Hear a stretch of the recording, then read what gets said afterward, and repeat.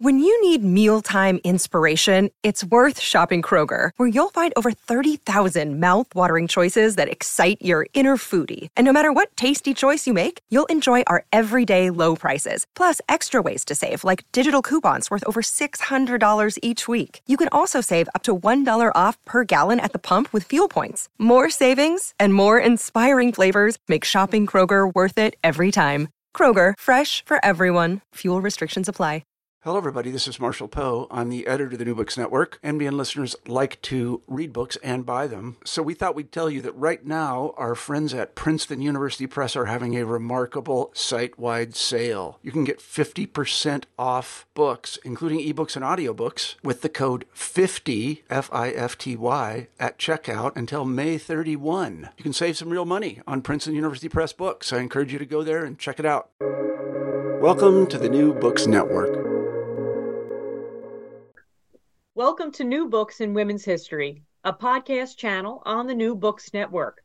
I'm your host, Jane Semeka, professor of history at Brookdale Community College. Today we'll be discussing a new book by Dr. Holly A. Baggett, titled Making No Compromise, Margaret Anderson, Jane Heap, and the Little Review, published by Northern Illinois University Press, an imprint of Cornell University Press. Dr. Baggett is a professor emeritus of history at Missouri State University and the editor of another book, Dear Tiny Heart, The Letters of Jane Heap and Florence Reynolds. Holly, welcome to the show. Thank you, Jane. I appreciate it. I was wondering if you would start us off by telling us how you came to these women, how you came to this subject for your book. Well, I was finishing up my doctorate in my American history, with my specialization being women in American history. And I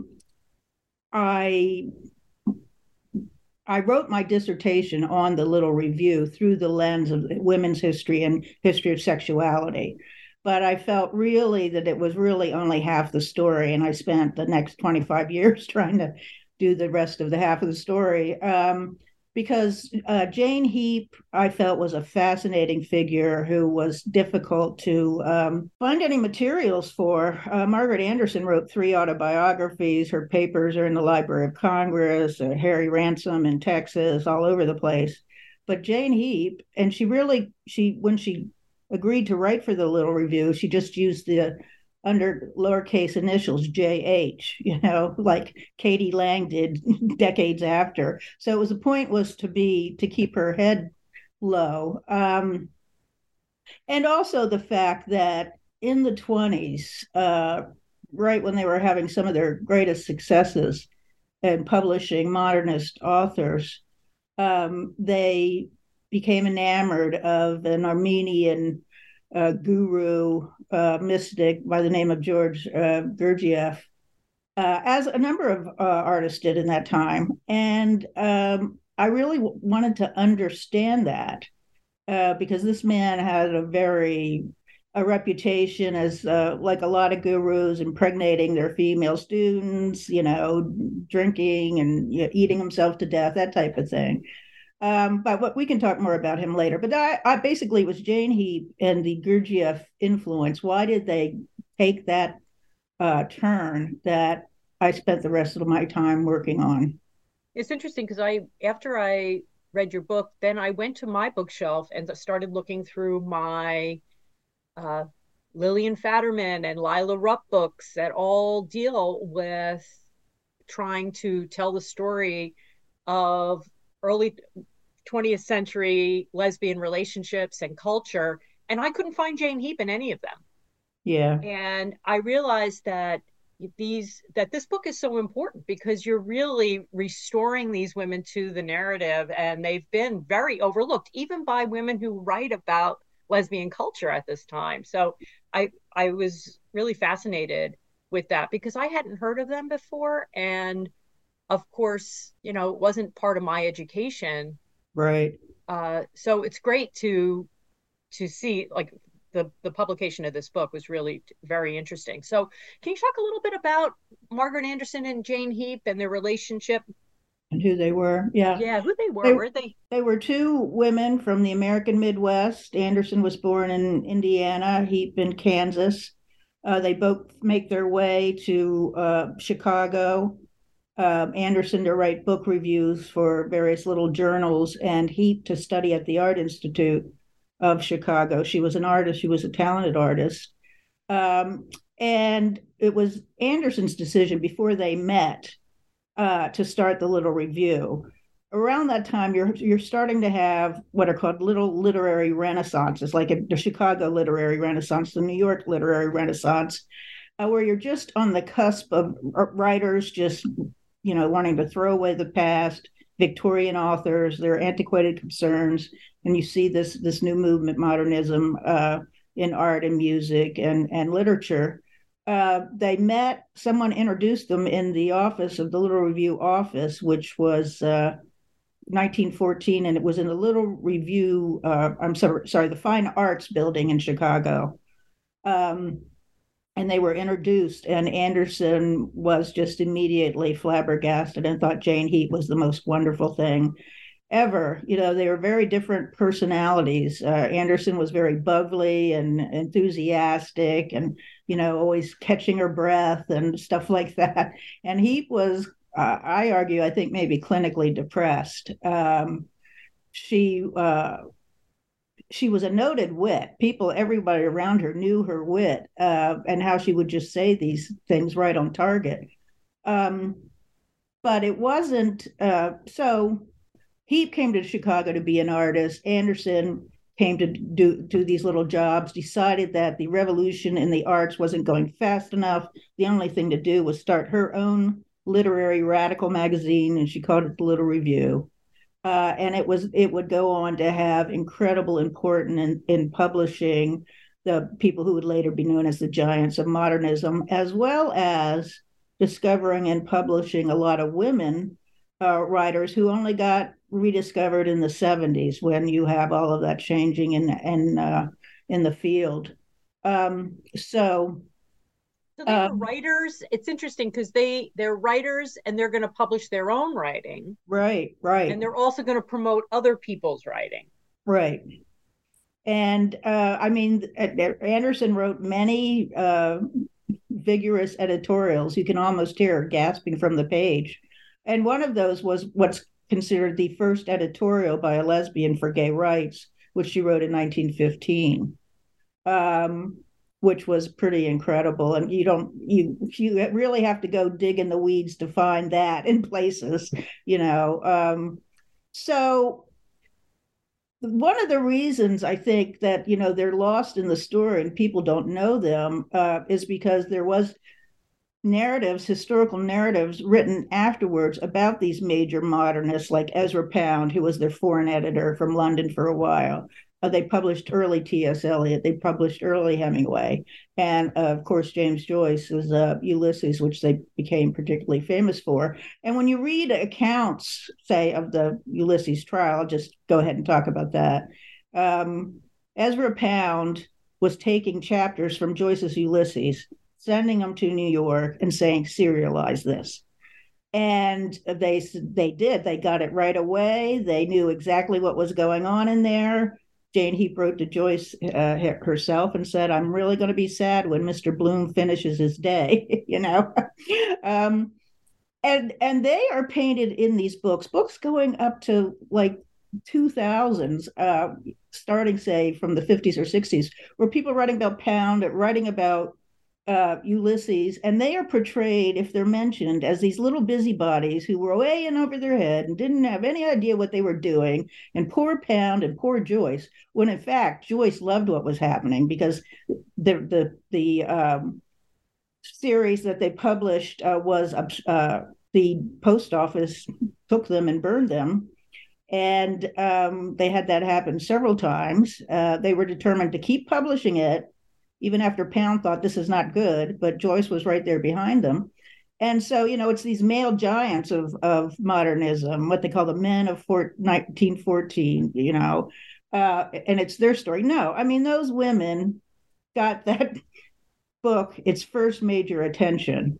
And of course, it's not till 2 decades later that it's allowed to come in as a book to the United States. They had really good taste.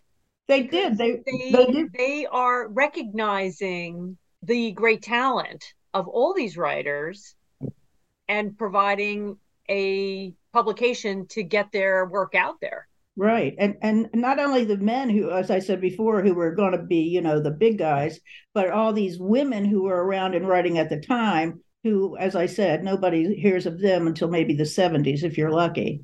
Right. And they had to be sort of it had to be like in a process of rediscovery. Right. Right. Because they weren't taken seriously at first. But Anderson and Heap did have a real eye for talent. I mean, most people at that time, they were reading the Ulysses chapters in the Little Review. They're writing and complaining, what in the world is going on? This is a crazed, disordered man. And, but no, they got it. I love that you call them intellectual dissenters on a sacred mission. Yeah. That, I think sums up the gravity that they felt they were, the importance of what they were doing. And so they really have the fervor of experimentation and free thinking, and it really fits into this entire era and culture that they were immersed in bohemian culture and radicalism. Right. And they were in the vanguard of that. It wasn't like they were riding a wave. It was like they were right in front. Right. And so how come they're so overlooked, do you think? I mean, that's so frustrating it is, to me. Yeah. I think they've been overlooked because there wasn't much of interest in rewriting the standard historical narrative about these men still remain the giants. And as I think I point out in a footnote there, I mean, just recently somebody characterized they were ungrateful to their lawyer, who was, it was like, who had the most disastrous legal strategy at all. He said Joyce's wrote the way he did because he had poor eyesight. He couldn't see well. That's why his sentences were all jumbled up. I mean, and this is a man who considered himself, what we call today an influencer or something. He was John Quinn, their lawyer, was a big proponent of Irish writers, but he turned around to them and said, just keep your mouth shut, right? Exactly. And Anderson said she wanted to jump up and yell, and Heap said, sit down, you're playing into their game. So yeah, I mean, different strategies they had for fighting, and in that instance it was Anderson followed Heap and said, we're just not going to, buy into this, what you're doing here. So the Little Review, would you consider talk a little bit about how a lot of people read it? Was it at part, where did it stand in terms of the other literary magazines that were also being published at that time? Can you give us a little bit of a scale? Yeah, because there were a ton of little magazines published during that time. And now there's a whole new field of English called periodical studies about using the journals as primary documents themselves. I mean, even to looking at who they're choosing for advertisers and things like that. So that's a fairly recent field. But I'm sorry, your original question was, why are they still overlooked? Thinking, for when we think about the Little Review. Oh, okay, yeah. Where did it stand sort of among the other magazines and literary magazines of the time? They had a small subscription list. I think at its height, it was 4,000 of people who actually subscribed, and they sold it on newsstands in major cities. But its influence was not proportionate to its small size. Somebody made an observation about it, the Little Review being who's the guy, Lou, the punk rocker, and his famous album, Lou Reed and Walk on the Wild Side. It's or not Walk on the Wild Side, but one album he did that was everybody paid attention to.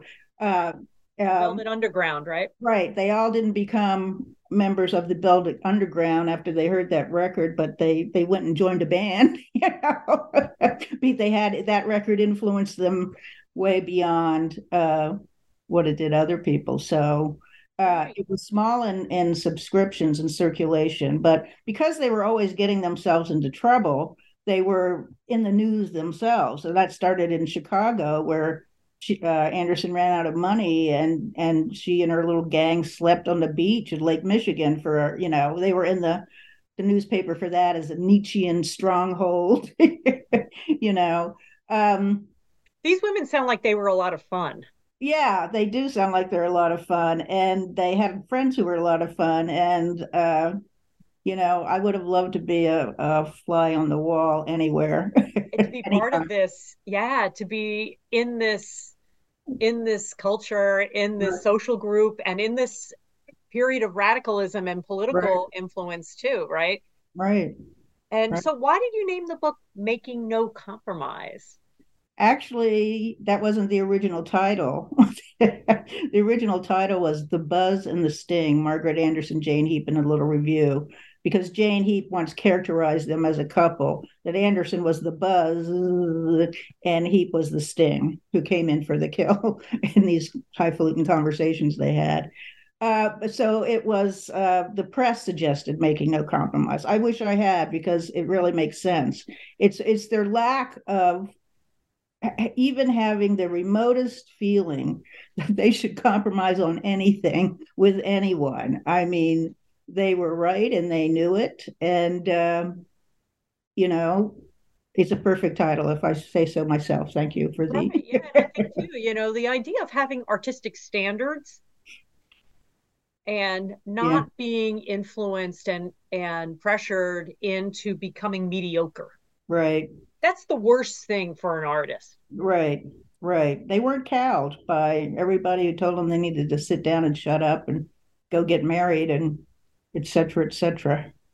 Yeah, it's really great too how you place this all in the history of in lesbian history. Yeah. And how the historiography on lesbian life has really developed so much over the last 30 years. And can you kind of place that a little bit, talk a little bit about going from Boston marriages and romantic friendship and where this, how they fit into sort of their context of their historical period? Yeah, they wouldn't be mistaken for a Boston marriage for anybody who was around them. They presented very differently. He presented as very feminine. Anderson was very feminine, and he very masculine. And in fact, she was a cross-dresser. And we have pictures of her cross-dressing with other women who belonged to a little theater group together. And it was in what's also going on in Chicago at this time, as in other major cities. There are neighborhoods that are coalescing. And Chicago was an area called Tower Town in the north part of Chicago, which was both working class, and historians of sexuality tell us that working class people seem to be more upfront and open and progressive in their views of sexuality, that later impacted more staid middle class people. And that there were gay bars literally in this neighborhood in Chicago.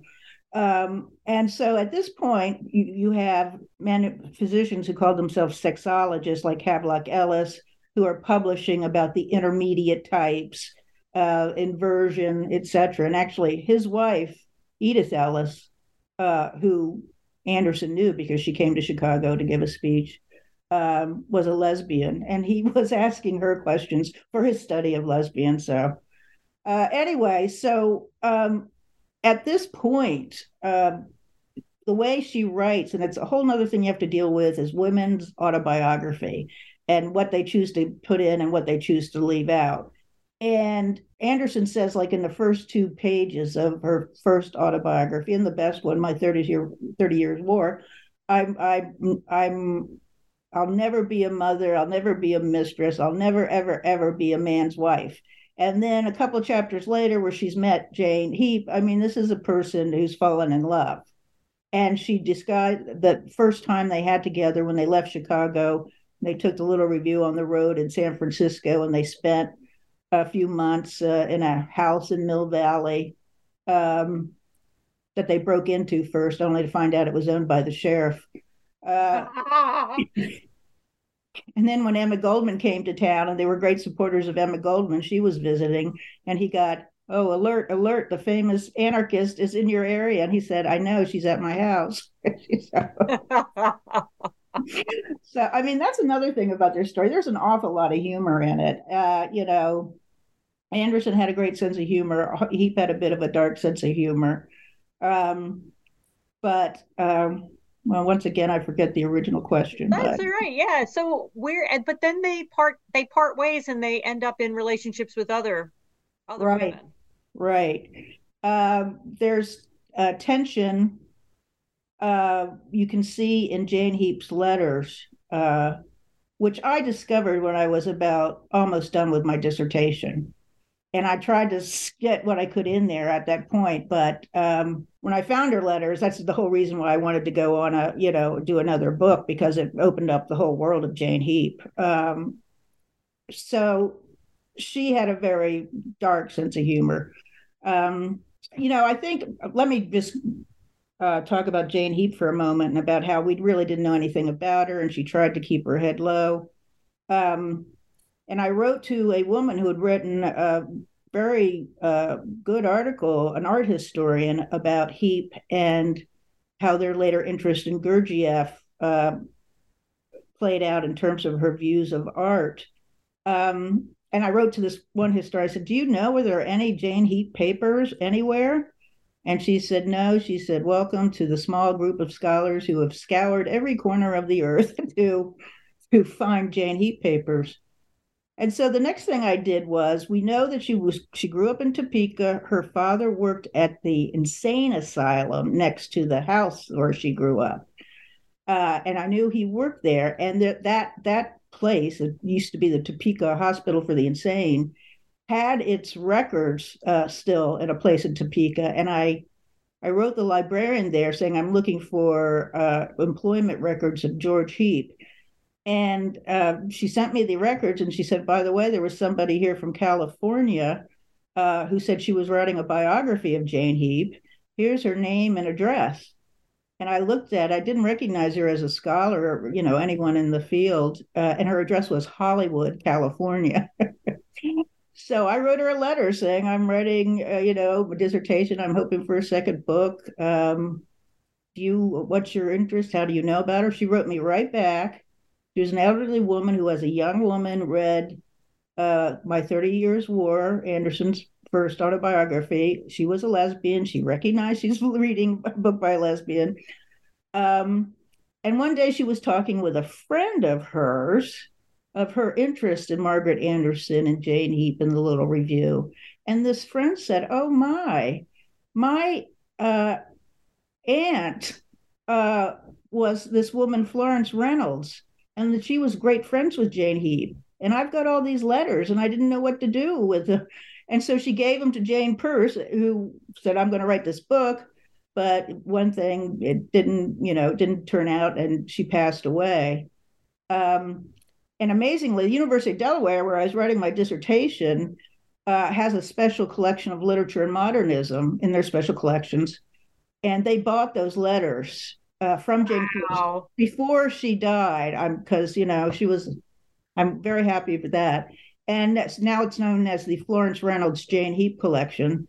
And I've been looking at various books of tangential people and this and that, and I've noticed those letters have been used a lot now. And I edited them down to a book at NYU did 24 years ago called Dear Tiny Heart.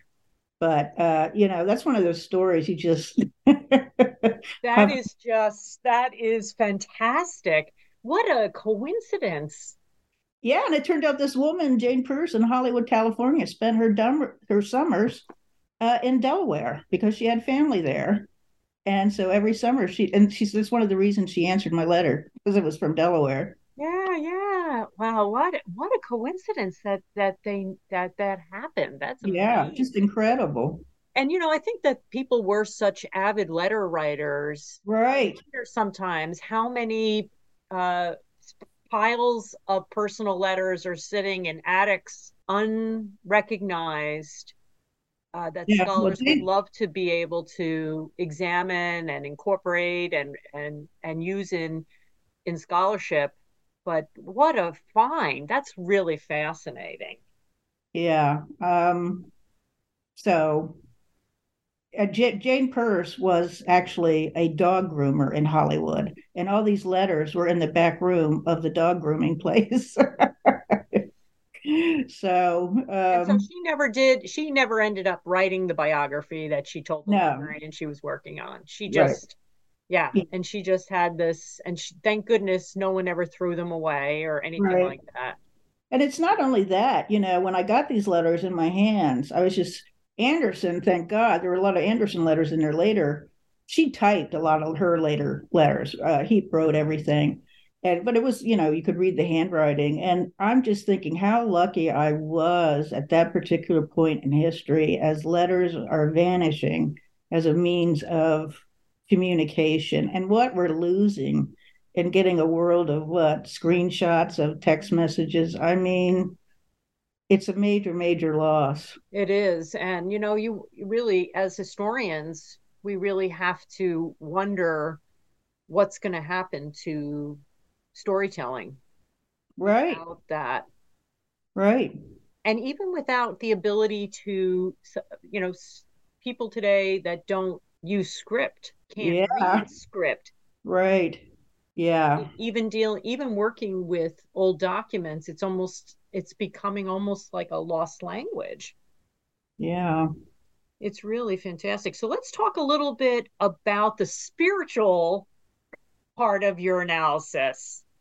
And so I think of this book has so many different interesting angles to it. And the one thing that you already mentioned a little bit about was George Gurdjieff. So could you talk a little bit about how they came to know about him and what they were so captivated by him? Can you talk a little bit about that? Well, Gurdjieff was a Armenian who started getting followers, including the philosopher and mathematician P.D. Ouspensky in Russia during the revolution, and his little gang of followers got out of Russia and then went all around and ended up in France in the 20s. And he began attracting notice of intellectuals, artists. There was a man who wrote for a journal, A.R. Rage, who was a literary critic that Anderson Heap knew. He becomes a first right-hand man to Gurdjieff. Gurdjieff's cosmology, and it's very dense and very complicated. He said he wrote so that people would have to read it 3 times before they understand. And I give some examples of his syntax and in there. But he wasn't a mystic in the sense that he believed in the emotionality of having a divine experience or anything like that. It was very cut and dried in terms of people. People are just sleeping, walking, sleeping machines. They don't know who they really are. The traditional ways of finding your own reality, the monk, the yogi, the faker, those 3 ways don't work. He called his way the 4th way. The idea was become aware of your character flaws. He'd like to, as he said, step on people's corns because that's only how they wake up to the reality of their own lies they tell themselves. He taught through dancing and music. And I've heard his music, and I can see why Anderson was very passionate about music, and she played the piano, was passionate about the piano, and I could tell she would be attracted to this type of quiet folk music on the piano. And so he comes to America with his little group, comes to New York in 1924, and because Arage, who had written some pieces for the Little Review, he contacted Anderson and Heap, said, I'm coming, and Gurdjieff is following. And so they first heard a speech by Orage, which made sense and they thought was very revealing. And then Gurdjieff arrived, and they were, well, Anderson, we have her account of this, immediately just transported. He was an intense looking man. He was bald. He had a dark mustache. There's a picture of him in the book. And she said the magnetism about him was just incredible, which is, what people often say when they meet somebody. There's that first sense. And then they began in student groups reading his writings, trying to understand them. And then they decide to go to Paris for the first time in 1924, and they go to his place outside Paris and stay and study there for a while. And Heap actually became a very respected teacher of his ideas. When they were in Paris, he told her to go to London and start a Gurdjieff group there, which she did. And from the 30s till her death in 64, anybody knew anything about Gurdjieff in London knew about Jane Heap. It's sort of a second career for her. Yes, it was. And she said she turned her back on art, that art no letter. They stopped the little review in 1929. By then, they had been students of Gurdjieff for 5 years. And they both said in their farewell editorials, art just doesn't hack it anymore for our understanding about human beings. But Anderson said the same thing. Then she writes 2 more books, basically talking about all the books and paintings and music she loves after she's been with Gurdjieff. So I guess you could take it with a grain of salt in some aspects. But they felt it was time for them to get serious, and being students of Gurdjieff was the thing to do. Now, with Gurdjieff, unlike other type of situations like this, you could go study at his place, but you could just have your regular old life. You didn't live there, you didn't follow the orders, etc., which I think is what appealed to a lot of artists. They would take his writings and study them with each other. And today there's still Gurdjieff groups all over the world. I've been to a number of them. I've interviewed the people who were students of Heap in London around the Second World War. She still ends up, Jane Heap, a mysterious figure at the end. But the letters I had were from 1908 to 1949, when Florence Reynolds died. So that's a lot of good stuff in there. Yeah. And that's really a really important part of her life, right? That's where she's very productive. She's doing a lot of different things. Right. And when I got right out of graduate school, I had a 1-year job at the University of Oregon. And right outside of Portland was a commune, a Gurdjieff commune, a major one that was run by a woman who was her Jane Heap student in England during World War II. And so it was an incredible thing to watch. They had a big lunch, and the people come and they have talks and this and that. And it was a beautiful farm. And then I've sat in on meetings in suburban New Jersey and Utah, and I've been to London and interviewed people, and I still don't understand it. I still do not see what is the real catch. One thing I have noticed then and now, his followers are overwhelmingly highly educated professionals. A number of physicians have followed him.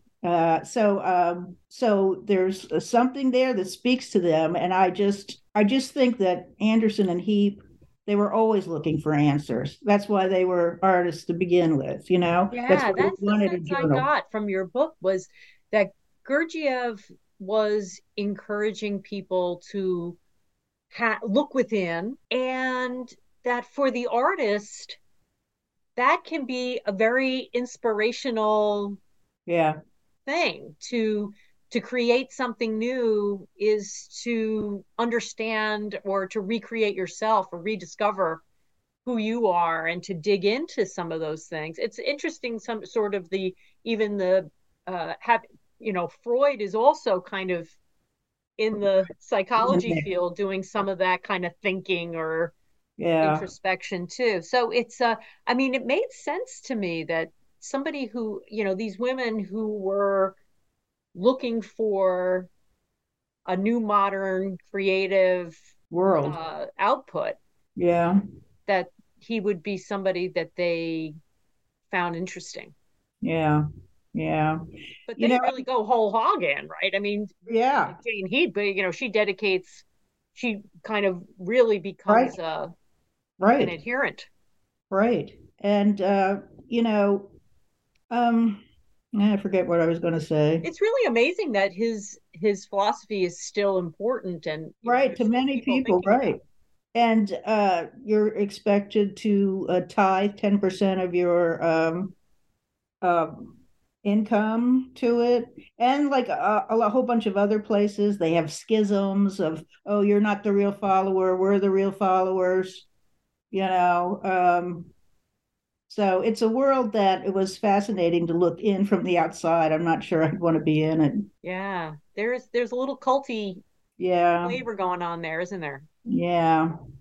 And that was the mystery because these two smart, intelligent, feminist women in the early part of the century, if you think they'd be the last people that would be fooled by anybody, and I'm not saying that they were fooled. It's just that my argument is when you look at the little review year after year after year and what they're publishing and what they're saying and da da da da da, they're searching for the ultimate answer to the ultimate questions. So by the time they meet him, it's not really that surprising that they can take that turn. It's kind of a natural development in a way, rather than at the time. And historians since have said, oh, when they said anything about Gurdjieff, it was, oh, they had nervous breakdowns, or they were crazy people anyway, or, not very respectful of the journey. So that's how I tried to piece it all together. Yeah, and it's not fair to dismiss somebody like that who's genuinely curious. Right, right. It's that's a little bit, that's like a, I don't know, that's not very nice. I guess I would say. But what a fascinating, what a fascinating book. And I wonder too, do you think of this as almost a co-biography? Oh yeah, yeah. And that's why I was going to call it the buzz and the sting. Um, Sure. but yeah, I was reconstruing things on my thinking in Anderson, and at last had something to go on with Heap.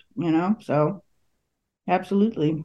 Oh wow, it's really wonderful book, and I am endlessly fascinated with these women. I have to keep digging into them. It really is fantastic.